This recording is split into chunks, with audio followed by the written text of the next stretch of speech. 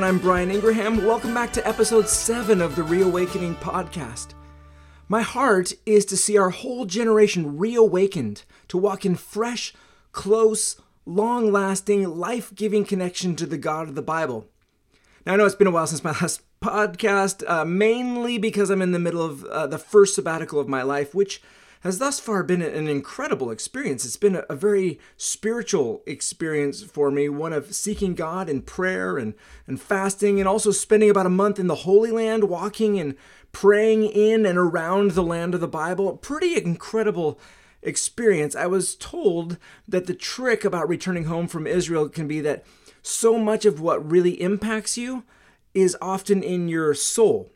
And so often words fall short of really capturing what your experience was like. And that's definitely my experience. It's definitely true with me. I feel like my time in the Holy Land was like having good soul surgery. Like God operating gently and wonderfully on my soul. It was a time of looking back at my life, receiving a bit of gentle correction. Yeah, I think soul surgery is a good phrase, a good concept, a good way to describe my time in Israel and also in Jordan, as well as the days leading up to the trip. I feel like God is doing some big things in my heart, in my soul, and I wonder what the end results are going to be after all of this. Anyways, I got a couple more months of sabbatical. We'll see what happens. Today, I want to talk about something that I've been learning and experiencing in the last 2 months. A thing which I want to call waiting prayer. Now, there's 2 types of waiting prayer. The first type, which I'm not focusing on today, is the type seen in Psalm 130, where the psalmist is praying a prayer as he waits on God to act, to intervene. Now, this is the kind of waiting prayer that I have the most experience with. That's the kind of prayer that you're waiting and you're praying, and your waiting prayer is persistent in that type of prayer. It's persistent, that never giving up on praying and asking God to intervene, never giving up on pleading for God to hear your prayer and act. I think of the persistent widow all the time in Jesus' parable in Luke chapter 18, praying and pleading for justice. Or like David, when he writes in Psalm 130, actually it doesn't say David, whoever wrote Psalm 130, how it says, "Out of the depths I cry to you, O Lord. Lord, hear my voice." Please hear my voice. Let your ears be attentive to my cry for mercy or help or whatever. Waiting prayer is persistent. God, hear me, act, pay attention. It's also self-examining.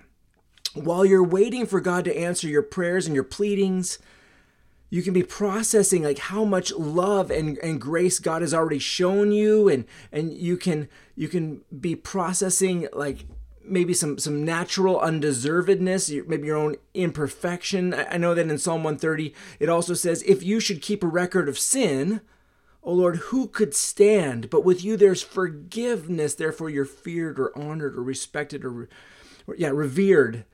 This idea of introspection, self-examining, keeping us humble as we wait on God, instead of feeling entitled, feeling humble as we're persistently waiting on God to answer our prayers.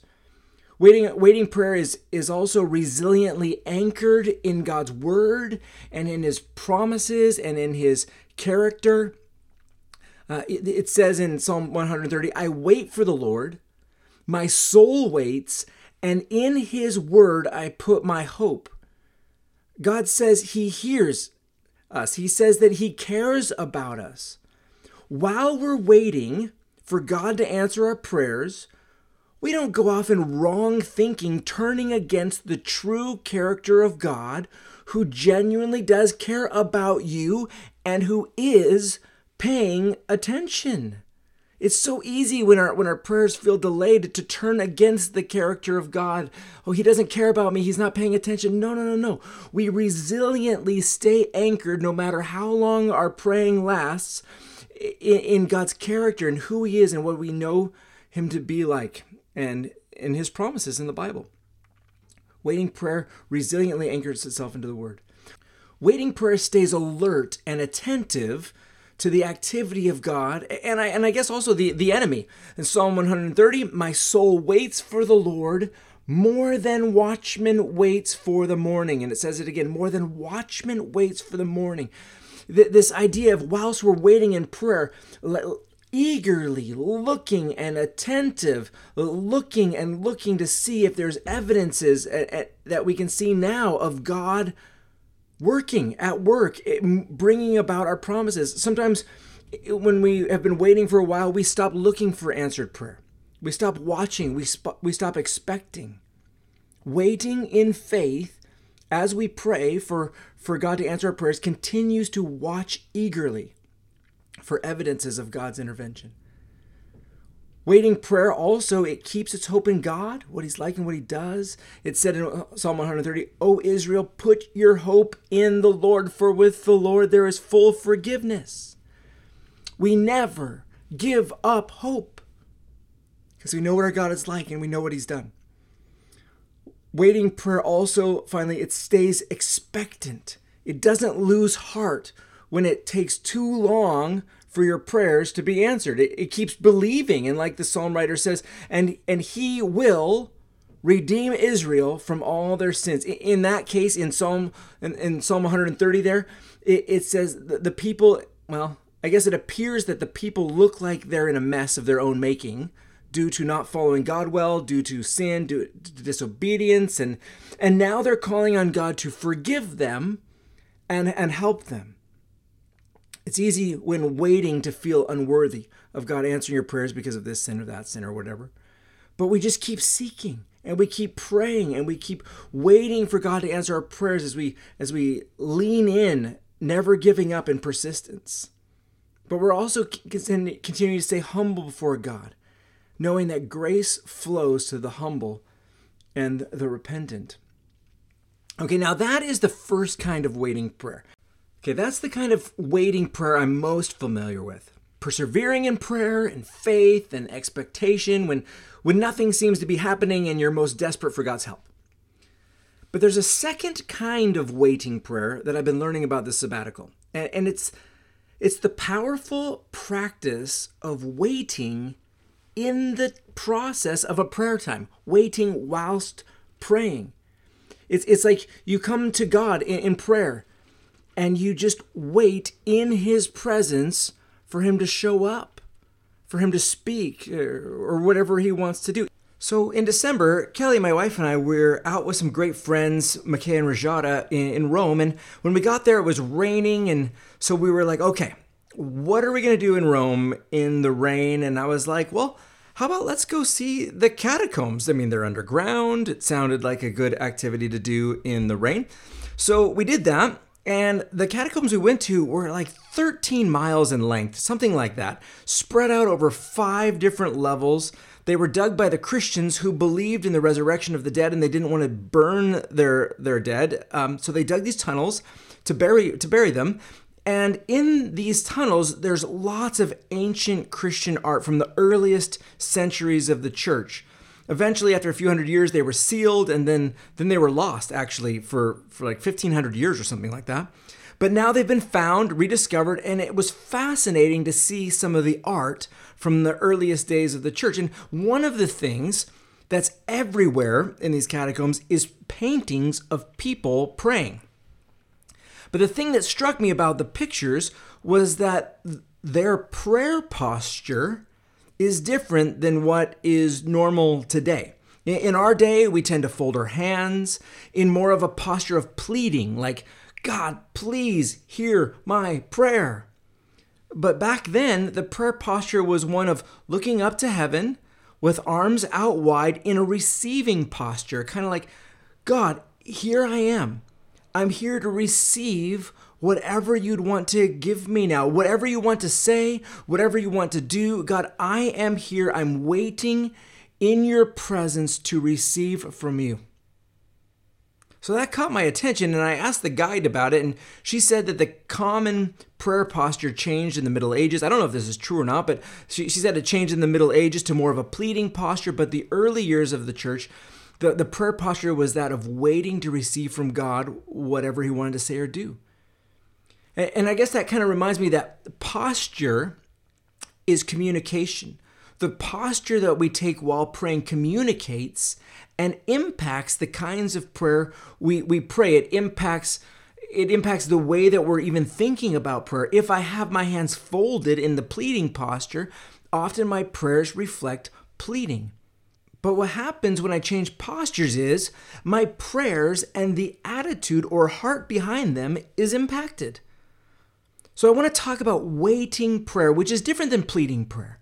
And I want to talk about going to God in a posture, inside and out, of waiting on Him to give you whatever He wants to give you.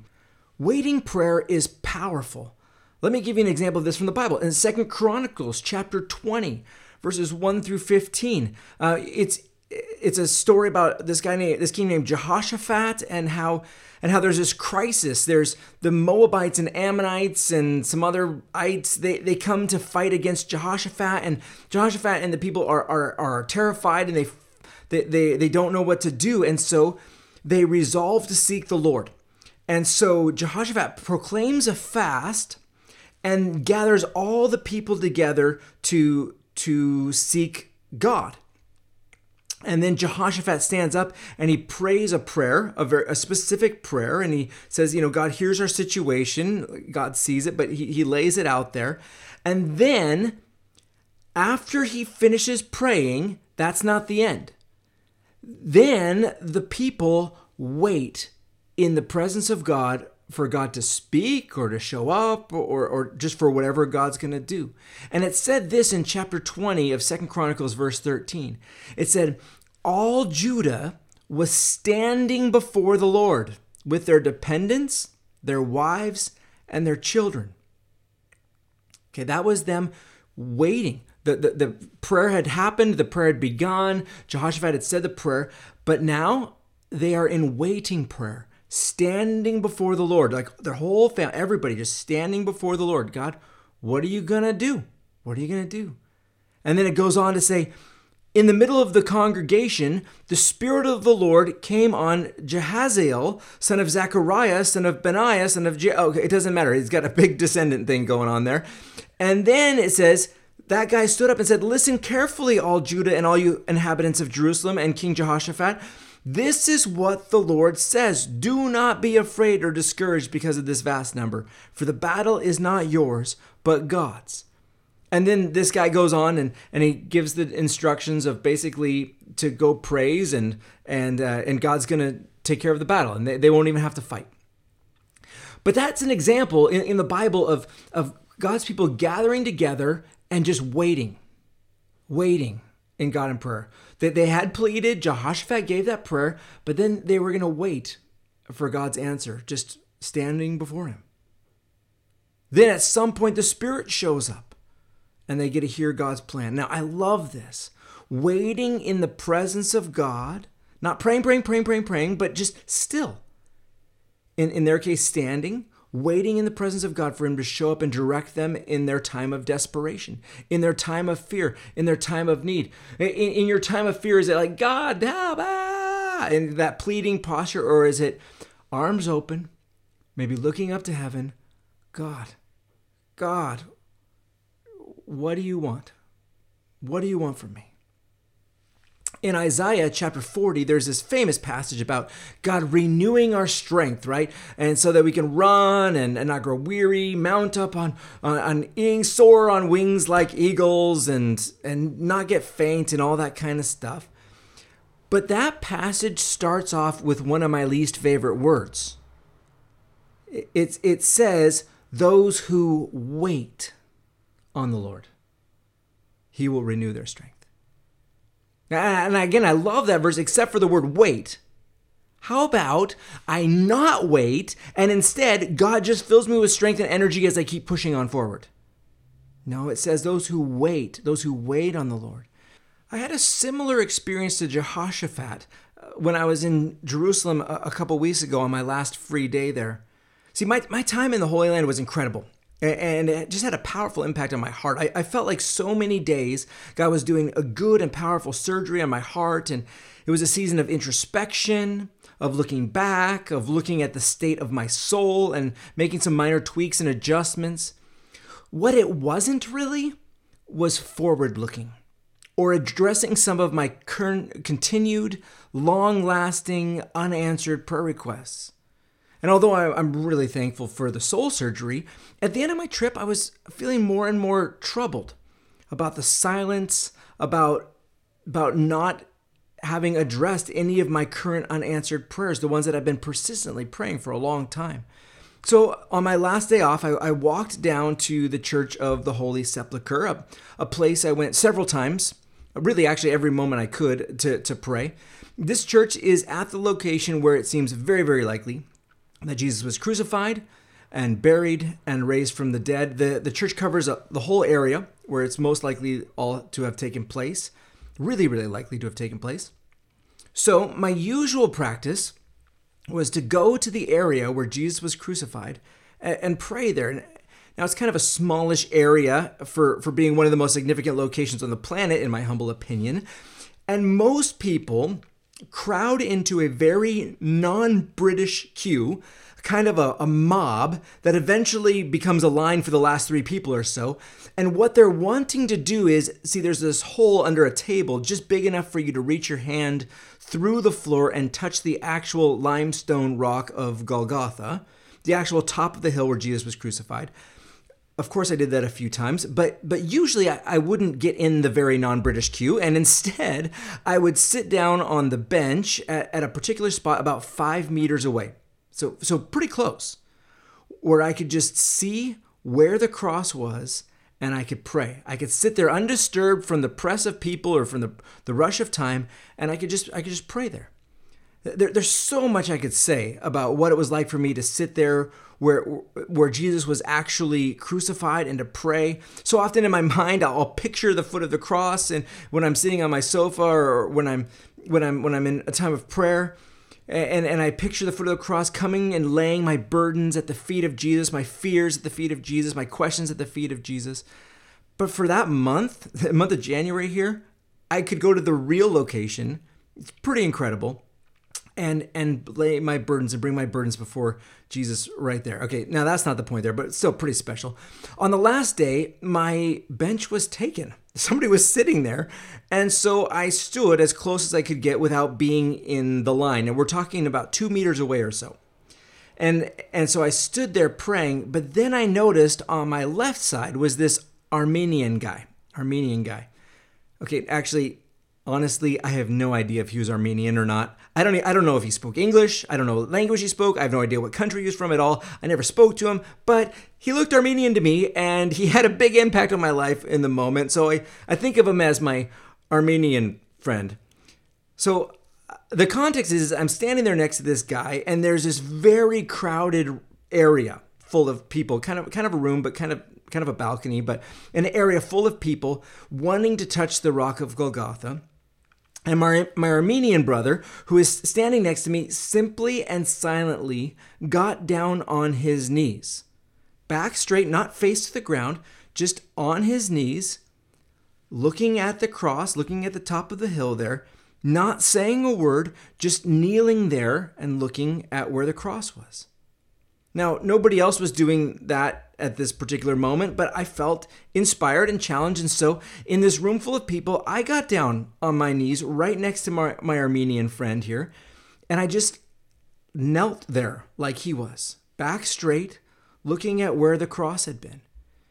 Now, this posture massively impacted my prayers. Very different from sitting on the bench just a few feet away. And also very different from my usual kneeling posture, which looks more like a pleading, begging posture. This was a simple, peaceful kneeling at the foot of the cross. And mostly, I wasn't praying. Every once in a while, I'd be like, Jesus, here I am kneeling before my King. You are my King. You bought me here on the cross, on this hill. I belong to you. Here I am. Here is my desperate prayer request, but you are my King, and I'm here kneeling before you. Is there anything that my King has for me? Mostly, though, I didn't pray. I just knelt there, How long did I kneel there? I don't know, maybe 20 minutes, maybe 30 minutes, no idea. And yes, the stone floor hurt my knees quite a bit, and my back really started hurting after a while as well. I sound pretty old. I might be getting there. I don't know. But I didn't try to get comfortable. I just knelt there next to my Armenian mentor. Now he's a mentor, before the cross of Jesus. Now, I wasn't in the pleading posture. I was in the kneeling and waiting posture.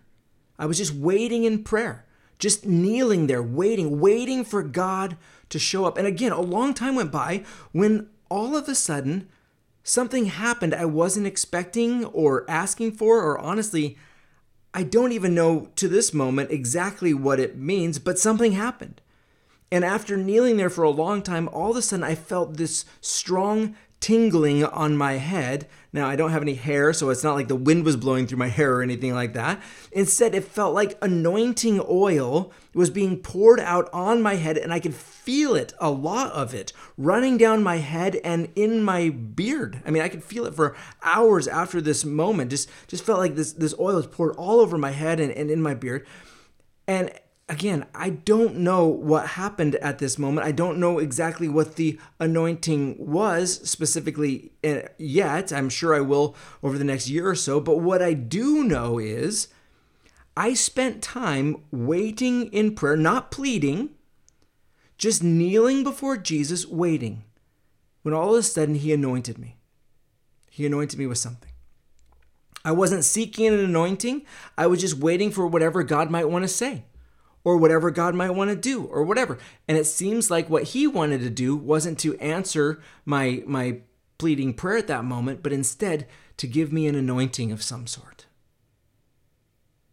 Now, just to be clear, you don't have to kneel to pray, but posture does impact our prayers. And I found kneeling helpful to put me in a heart position of submission to Jesus as my king, as if I'm there kneeling, waiting for his orders. Now, Jesus, I know he knelt a few times himself, but there's lots of other prayer postures in the Bible, like standing, what we saw in Jehoshaphat's story, or dancing, or bowing heads, or shouting, or clapping, or lifting holy hands in prayer.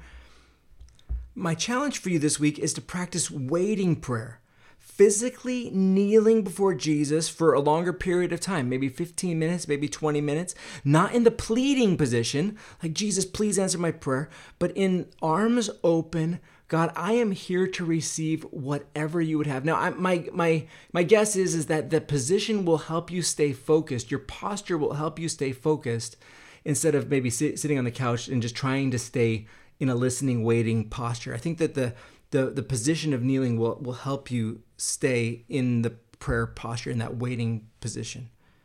I don't know what your experience is going to be. Mine was unexpected. It wasn't even asked for, but still, waiting prayer is about coming before Jesus for whatever he's thinking, not whatever we're thinking. Now, I bet my Armenian friend, mentor, whoever he was, had a different experience than I did, even though we were right next to each other at the same time, at the same place. Jesus probably had something very different for him. What will your experience be? I don't know, but why don't you give it a go? Maybe even a few times. One special moment where God shows up can change your life forever. I hope you found this podcast to be both challenging and helpful, and maybe giving you a new tool in your spiritual toolbox. If you enjoyed this podcast and found it helpful, or think someone you know might find it helpful, I encourage you to please take a moment and help get the word out about this podcast. You can do that in one of three significant ways. You can subscribe to this podcast. The plan is to release a new podcast every third Wednesday of the month. If you hit the subscribe button, you'll be alerted when the next podcast is available. I understand that hasn't been the case for the last couple of months while I've been on sabbatical, but here we go. Here's one. But yeah, subscribe to this podcast. You can rate and review this on iTunes. This is huge, and it only takes a few seconds. And then get the word out on social media. If you find this is helpful to you, it might also be helpful to someone else. It'd be huge if you would take 20 seconds to share this on social media and get the word out. I mean, who knows? But I think it's quite possible that some of the people who are following you on social media might be feeling further from God than they would prefer. and might be wondering how they can rekindle that closeness or take their next steps with God. Again, thank you for rating this and reviewing this and getting the word out. It makes a big difference, and specifically it helps other people who are feeling stuck and dissatisfied with where their heart with God might be to maybe find some help that they're looking for. Thank you. My heart is to see our whole generation reawakened to walk in fresh, close, long-lasting, life-giving connection to the God of the Bible. Some people can fumble through this path alone, but everyone does exponentially better with help.